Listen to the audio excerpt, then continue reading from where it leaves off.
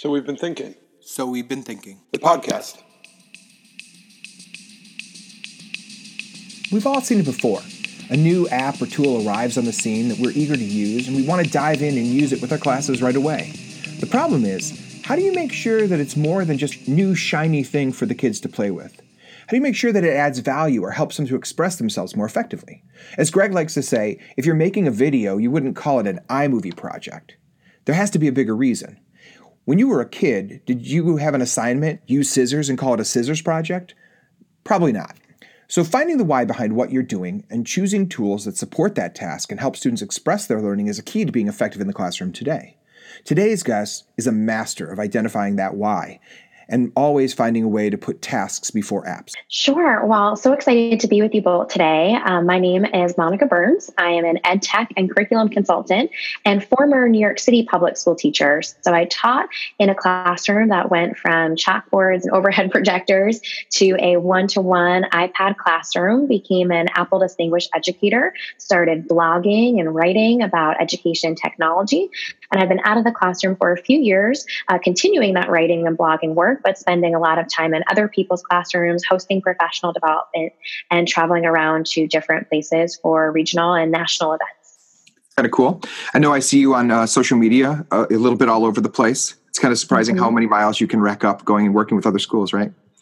Oh, absolutely. So why don't you go ahead and tell us, what have you been thinking about in education? So I've been thinking a lot about creation in the classroom and what it looks like to provide meaningful experiences for students with the power of digital tools to help them make something. Having an opportunity for students to create a product using digital tools to show off what they've learned. So give us an example of like where can technology take creation, or what are the benefits of doing that? So one thing that I'm excited about is the way that students can have a variety of opportunities to show what they know. So it might be through voice, it might be through images, it might be through symbols and icons. It might be a way to use music to help connect to a particular topic or theme. But just the opportunities for choice on a student side of things to show up what they've learned through a few different mediums is one way that I think technology really kind of helps those creation moments shine. Right? It also gives students a way to make a product that might be connected to a link or a file, making it really easy to share with a larger audience as well. I completely agree with your sentiment, Monica, and I think it's there's tremendous potential that can be unlocked when kids have, in some ways like unlimited outlets. It can be a bit stifling sometimes when there's so many options, and it can be hard to kind of pick the path that's going to be most beneficial to the message that they're conveying and the student and where their skill set is. One thing that I get worried about, though, and I wonder if you've thought about this or have any perspective on it, is like almost like the power of language and how it's being used by the teacher and maybe how it's being adopted by the students when they talk about the use of technology. So language around we're doing like an iMovie project, or we're doing a fill in the blank for the tool that's being used. So yeah. I've always been concerned about it. I remember years ago, I want to say it was, I'm not going to be able to pinpoint who shared it first, but this idea of like really focusing on verbs as opposed to focusing on nouns. If you could speak to that a little bit, tell us maybe your experience around that idea or just what you think about it. It's definitely something that I really try to bring to the table when talking to teachers about the why of what we're doing, right? What is it here that we're really looking to accomplish? Because that app, that website can help us make it happen. It's really not about plugging the tool in just because. And I wrote a book last year called Tasks Before Apps, published by ASCD, which is really about this idea of saying, right, what is our learning goal? Right, what's our big objective here that we're trying to address? Right, what is it that we really want students to do in this moment to explore and then apply what they've learned, right, by creating something? And then what is that tool that's going to really help them get there? Maybe we're focused on something that connects to their voice, something that's focused on remote collaboration, right, and helping right, everyone think about that kind of why from the beginning. One thing that I find, when I'm going to different places and sharing is that I'm often asked, and I'll, very much offer to do this as well, right? To do a kind of a listicle presentation, right? The 15 tools that could help you with this, or the 20 things that you can do in this particular setting with this particular set of tools. And I always try to frame that when I'm talking to teachers about that tasks before apps mentality, right? Here's a whole bunch of resources for your tool belt. You don't want your tool belt to be so heavy with, apps and websites and all those things that you don't know what to pick, or that tool belt's so heavy it's on the floor so you can't reach it anyway. Right? It's really about knowing what is out there to help you accomplish, those core goals that come back to that task. That being said, right, it's nice to know what's out there, right? To have a feel for how things work, to be confident enough to share that with a group of students, to understand the nuances of a handful of different tools to really help make that happen. But it always is going to come back to the why, right? What is it that we want them to do and understand, but why are we going to use that particular tool to help them, right, accomplish that particular goal? A lot of it has to do with like the intention, like intentional about the specific thing that you're trying to do, and not so much talk to it. So maybe could you tell us about some success stories or some positive examples that have come from something like that? And maybe if it goes together, what are some places where teachers will get off the path and veer and get distracted? So when we're being intentional, right, when we're strategically choosing different tools and having conversations around what that can look like, I'm often working with teachers in classrooms or talking to teachers about open-ended creation tools, right? It's not to say that there isn't a place for adaptive technology, or that there is, where kids can answer a whole bunch of questions and they go on a pathway to practice and explore, right? But open-ended creation tools, whether it's something like the Spark tools, like Seesaw, like Book Creator, right? Those give students more space and room to show what they know, and teachers more agency to design what type of learning experiences, right, might go on when kids are within that kind of choose your own adventure, open-ended space.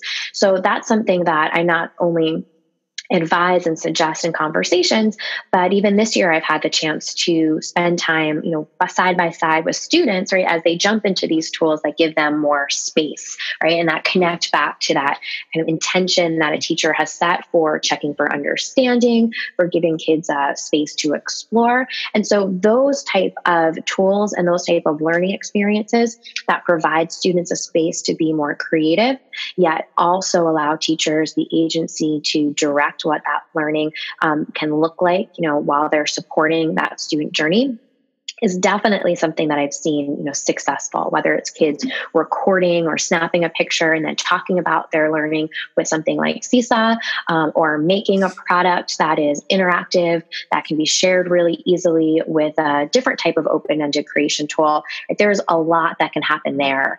One of the distractions, right, that sometimes come up is when something, comes onto the scene that is really bright and flashy, grabs our attention, grabs students' attention because we've never seen something quite like it before. Yet, right, we need to be thoughtful to say, okay, where does this fit in, right? Is this just that kind of gimmicky, I got your attention, how long is it going to last, right, sort of tool? Or is it something that really is going to promote discussion, get us curious about a new topic, really thinking about something in a completely new way, as opposed to just being flashy? So I try to remind educators, whether, I'm doing side-by-side coaching or speaking to a larger group, right? This idea that we need to have that gut check, right? That what is the goal here that we're really looking to address, right? How can we be strategic by using the different types of features within a digital tool at our fingertips we didn't have access to in the past? And when do we want to make sure that we just say, that's nice, I'll put it in my back pocket, and maybe that'll be something that's useful at a later time. It sounds a little bit like you're talking about, you'll find the tools that are going to open up expression, that are going to convey something that maybe couldn't have been conveyed in some other method, and kind of extend the sharing that a kid can do.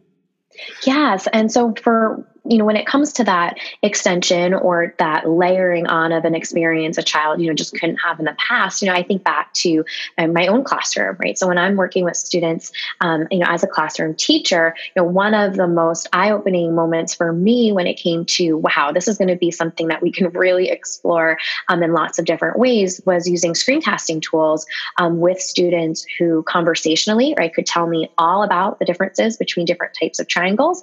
But if I had given them a pencil or a keyboard, right, to write and explain their thinking in sentences or in a paragraph, that would have been a really big roadblock. And it's not to say that that's not important or a place that we were going to at some point to have that paragraph to explain their thinking in the math classroom. But in order to get there, to build confidence, and for me in the moment to feel confident that that child had the vocabulary and understood what we were doing, a screencast of them drawing triangles, labeling them, talking about it as they did it, accomplished the core goals right in that moment that could then help us move forward to something else, right, on the list of expectations or things that I wanted to address with that group of students over the course of the year. Yeah, I completely agree with you, Monica. I remember seeing, and we have a screencast of a younger student who's talking about the sides of a triangle in a screencast, and watching the student work through determining the longest side and seeing their error along the way and then catching their error. And that's something you just simply couldn't see on paper. You would see it as an incorrect response, and that's how you would address that student's work. There's there's another point that I want to come back to, and I love the idea of like giving students space to create, and that's super powerful. However, right, and I'm not trying to be overly cynical because I believe in the stuff the same way that you and Sean do. I often think about, and I try to express this when I work with teachers as well, is when you give the student the opportunity to use a particular tool and then they're creating within a certain medium, there's skill sets and guidelines and things to keep in mind when you select a specific medium. So if a student, either is given the option or chooses to use audio, it's almost a double-edged sword, right? Because there's space within the realm of audio. When you pick that medium, it's super powerful. But if you haven't explored and investigated and been thoughtful about the use of audio, then it could be like detrimental to the student's work. So a really good example of this was years ago, and I've never met Andy face-to-face, but Andy Arcand, he had his kids create one episode podcast in the style of Serial about Macbeth. And it was just phenomenal work. And in the blog post he wrote about it, he had them study and examine the characteristics of high quality podcasts before they even began to construct their own podcast. And I feel like that step is often missed. Like you talked about, like, here's a tool, it lets us do X, so therefore we should just do it without really being thoughtful about what it means when you actually operate within that domain. Mm-hmm. And what you said about the exemplars, right, is often that missing piece that I see, or the kind of aha moment when having a conversation, right, with someone to say, right, how are we going to communicate these expectations, and how are we even going to understand, right, what's going to happen to students along the way, right, unless we take on that creation mode ourselves, right, to create an exemplar, or we find something and they can have that conversation with students about the choices that someone made when making something. So so much of what you said there, resonates in conversations I have with teachers from a planning perspective, to say, right, if we are going to say, right, do a podcast or do a movie, right, what kind of things are going to happen there that's going to allow us to give students the space to show what they know, but then also kind of address things in a way that we wouldn't have done if we were on paper and pencil, right? So maybe students are making a book trailer and they now need to choose the color scheme, the music in the background, the way their voice sounds as they read aloud the script that they said. And part of it is saying, we need to help students understand that process, right? The decisions, how that connects to audience, all these other layers of things before, but then also acknowledging, right, if we're not going to do that, right, if we're not going to have conversation about that, right, can we truly hold students accountable for that part of what they've done, right? So if the music, that goes along with their book trailer has nothing to do with the theme of the book that they've read, it's lighthearted when the book that they've read is very dark and serious, and we haven't, shown exemplars, we haven't, right, had conversations with students about how the music can really connect to the tone of the book, right, then we're in no place, right, to hold someone accountable, right? There should not be a line on a rubric or a checklist, but it provides an opportunity to say, if those are going to be things that are important to us, how can we introduce them, strategically? And that book trailer type of example, that I often share when talking to teachers,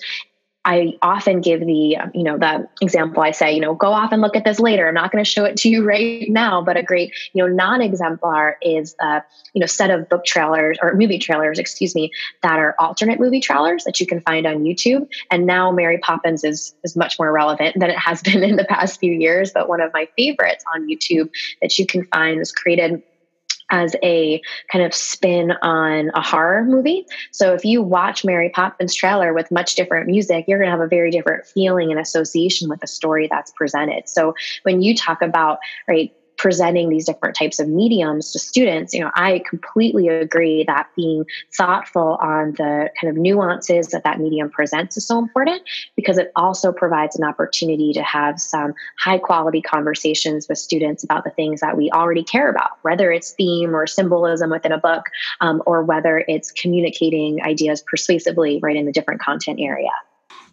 Basically what we're talking about is setting a standard or understanding like what makes something quality. And in a way, what Greg is talking about, where you study what makes a high quality podcast, is just the students creating a rubric, right? And I think there's a place for rubrics, but sometimes I get frustrated by them because it's like, here's all the stuff that's important, and you're not putting the students in the context, in the process of defining what is important. What do you see that matters, right? And it means that they don't have to dissect the art that they're making, And so as you were talking, in the early days of iPads, I think I got into the habit of like, we're going to try this thing out. And I didn't talk about what makes something good, what makes something quality, but we could do that by having the students create something small and then going back and digesting it and evaluating it together, which I think is a valid way of doing that. We created it. Now, what makes it good? What makes it, what needs help? And just kind of pull apart where we've had successes and where we've had failures in it. But it's a practical understanding that they're gaining from doing it.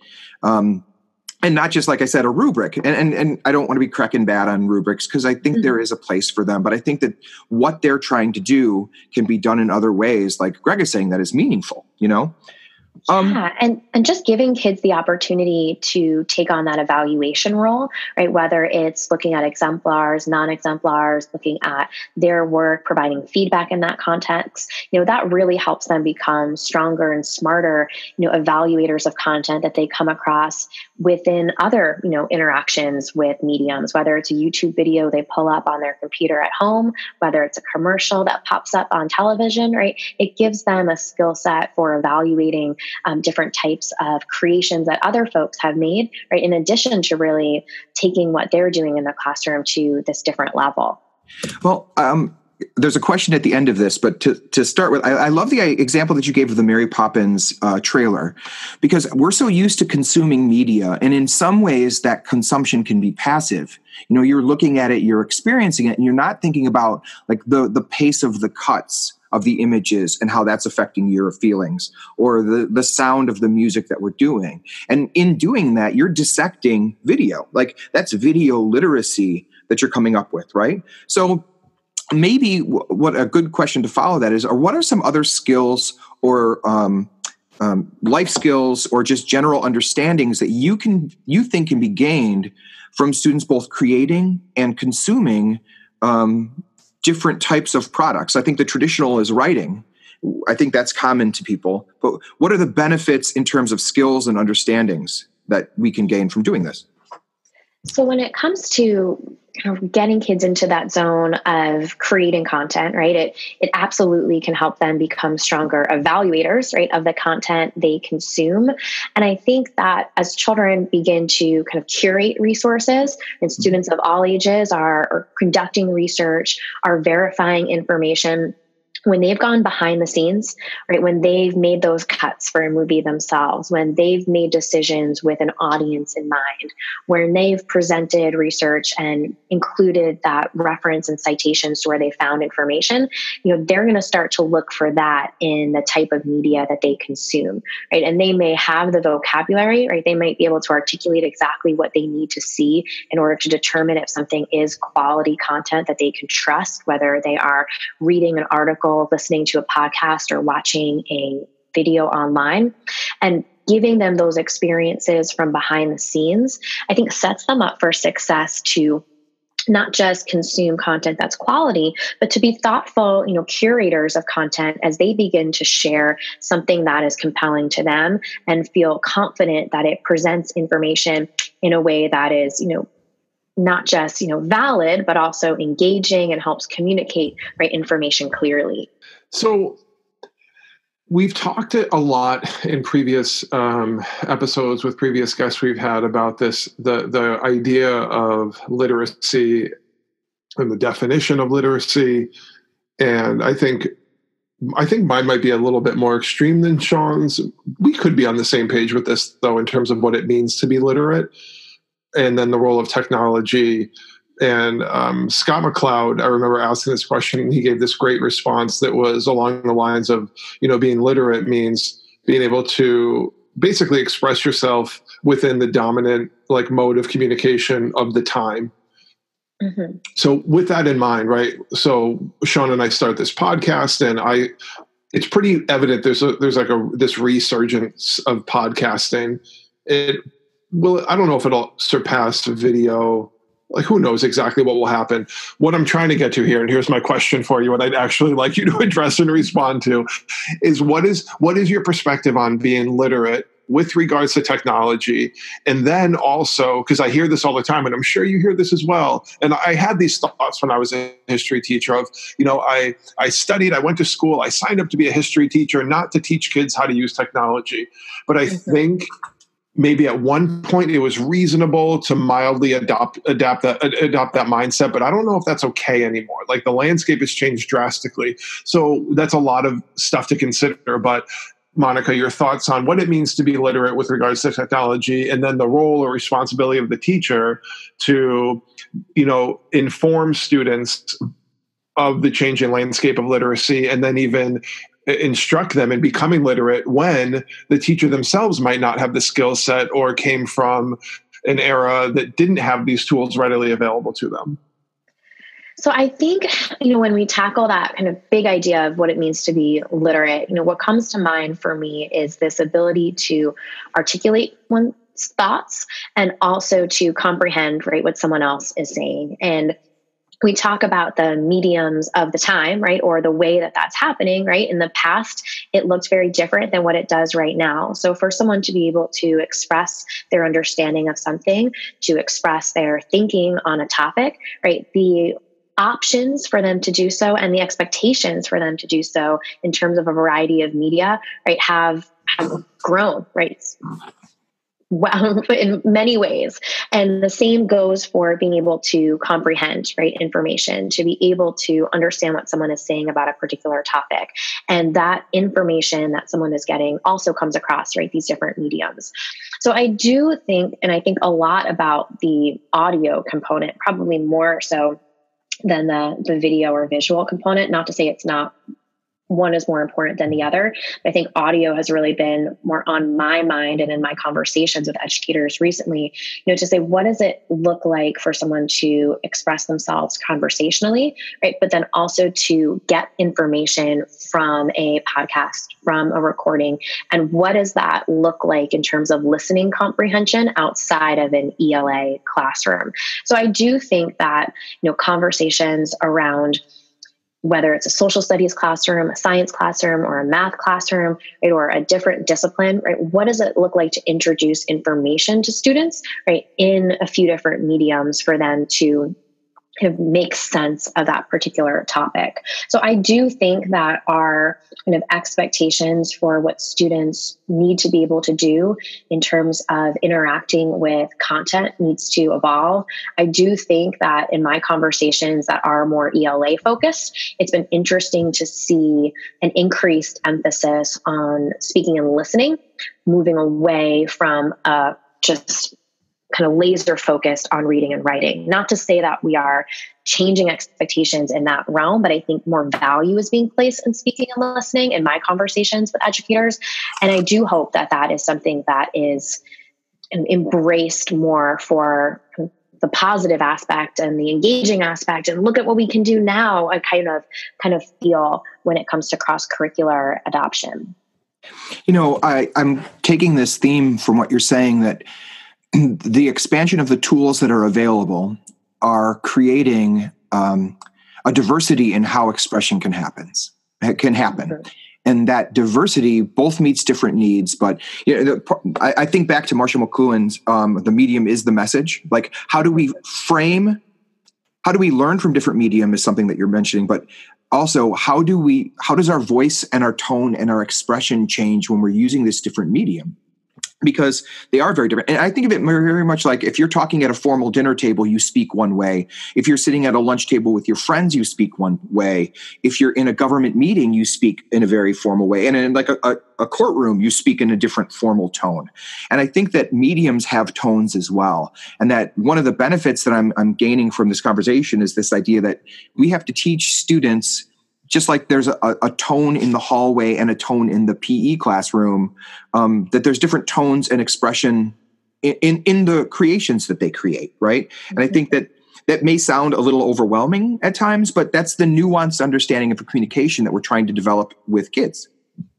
And I do think that the conversations around the type of language used in the settings that you mentioned, right, happen when teachers are having conversations with students about what's appropriate here or what we're looking for, or prepping them for certain new experiences they haven't quite had before. But I think the same thing, right, can connect to when a student is using their voice to right, and not tell, right, the way they would as a writer, right? Here they can be expressive in ways that might not be part of their kind of natural way of talking and sharing. I think it does lend itself to making connections to the things that, right, educators, are traditionally comfortable, right, introducing students to, whether it's as readers, whether it's as persuasive writers, whether it's someone presenting information, right, or making connections to different text types. And I do think there is a lot of room for all of us to grow when it comes to saying, right, what are these new levels of expectations for students, specifically around kind of the audio and visual formats, for them to express themselves in a way that truly does, right, accomplish some of our show what you know goals to make sure a child understands something, but then also to, right, have them make that connection to an audience of varying types. And as students are, consuming more media or looking at more YouTube videos, or saying, who's making this for why? Or I noticed that they did this, or I heard this in that podcast, right? Our kind of library of examples is really growing. And as someone who has made a commitment in the past, I would say 6 months, well, not quite a 2018 goal, but one I'm carrying into this year, to really kind of make more of a commitment to audiobooks, I've been noticing, right, who's doing something well in terms of their narration, who is talking about something in a way that's really compelling, right? The same way that as a reader, right, I would always be on the lookout for small excerpts to bring to a group of students as examples. And it's interesting to see that shift happen, right, in my own practice, right, as an educator, to say, there are some people doing this really, really well. And it's a great kind of example to bring to a group of students or a group of educators, right, when having that conversation. Okay. So we've talked about the philosophy of it. We've talked about the implications where it can be helpful. And I think if a person or a teacher is listening and they've been convinced this is what I need to do, tell me where they begin. So either what are some of like a technique that you can start with, or maybe give me 2 or 3 tools that a person who's just who hasn't really taken the dive in can say, I'm going to try these things out. So there's a few things that I suggest when talking to teachers about bringing in creation into the classroom and really making that plan for what the tech integration component is going to look like. I think it's really important to be mindful of logistical constraints, to understand, right, what we can accomplish with what we have in the sense of, right, what do I have access to on a regular basis, right? So taking all those things into consideration, I think are really important. And I hesitate to gloss over them too much, because without understanding connectivity, device access, and all those things, right, we just can't quite get things done, right, in different environments. So once we have taken stock of that and understand what we can kind of get done logistically, the next step for me in those conversations comes back to those, what I call my tasks before apps mindset, my gut check questions, which is, what is our learning goal, right? What is it that we're trying to get students to know and be able to do? Right? What do we want students to create to show what they know? So what is that kind of product going to have as components, not necessarily what it's going to be, but what's going to be inside of it? And then saying, what tool is going to help us get that job done? Because we're focused on audio and we want to support students who are conversationally proficient in the language and are building their writing proficiency, right? We might lean towards one end. Because we know that we want to share our products with this audience, we might be thinking more on this end, right? So making the decisions, keeping some of those pieces in mind, right? When we look at something from a culminating product, whether it's a multi-day or multi-week type of unit, those are some of the questions that I go along kind of to guide folks with that. I have some checklists within my Tasks Before Apps book that break down, right, kind of tool by tool, right? This might be good for you if you want to keep things offline, right? If this is important for you to have access for easy search, for curated images, right? This is something that might be useful for you. So those pieces are absolutely part of it when choosing kind of the tool to get the job done. But I always start off with that question of, what is your learning goal? What's your objective? Right? What do you want to see students really understand and then apply to that particular audience who's going to view and see their work? When talking about that kind of creation as the end product or a goal that we have, I'll also kind of work through kind of a unit timeline with teachers too, right? Is there a way to leverage digital tools in the beginning of that unit to really expose students to something new, to spark their curiosity, right? Or other ways that technology, right, might come in to really take something to a different level. You mentioned it, and I think you alluded to a little bit about this idea of audience. And I know I'm a 100% a broken record with the idea of who should the audience be, or who can the audience be with student work. I love the Austin Kleon's work and his message that if your work isn't online today, and this is maybe coming from more of a professional setting, but if your work isn't online today, it doesn't exist. I know that based on the sharing that you do online and the publishing and connecting, like if your stuff wasn't online, the work you do wouldn't exist. People wouldn't know of you, wouldn't be able to connect with you and learn from you and learn with you. And I'm a huge proponent of the idea that students, they can and they should be publishing their work within a reasonable degree. Younger students, lower elementary, even maybe all the way up through middle school, like privacy and protecting students in reasonable ways. But increasingly, how powerful and meaningful could it be for a high school student to have a meaningful body of work that they're interested in that's shareable online? And there's very little technical obstacle to get that done today, the way that it used to exist. You think about like sharing files and where is it going to be published and who's going to host it, and all of these things to some degree don't even exist anymore. Not so much that I think that everything should be published, but I think it's an awareness that it's possible. And there's very little limitation to this being done with all forms of media that exist today. And I wanted to add that idea into this audience discussion that, you were alluding to before. Sean, this is the second half of the first season of the So We've Been Thinking podcast. So I think it would be fitting that we continue the tradition of our asking our end of show questions. And I'll give you the rights to do question one today. So, Monica, what we do is we ask people just a few simple questions to get to know you a little bit, and kind of we try and throw them from out of nowhere just to get a sense of who you are as a person. So our first question is, What's your favorite thing about your childhood? Oh, maybe the location. I loved where I grew up and all the people that were surrounding with me. I feel very lucky to have grown up so close to the water. And that's something that is still kind of near and dear to my heart now. Okay. I totally agree with you. I feel like people that grow up or have this affinity to the water, they have a really hard time breaking away from it. Absolutely. Absolutely.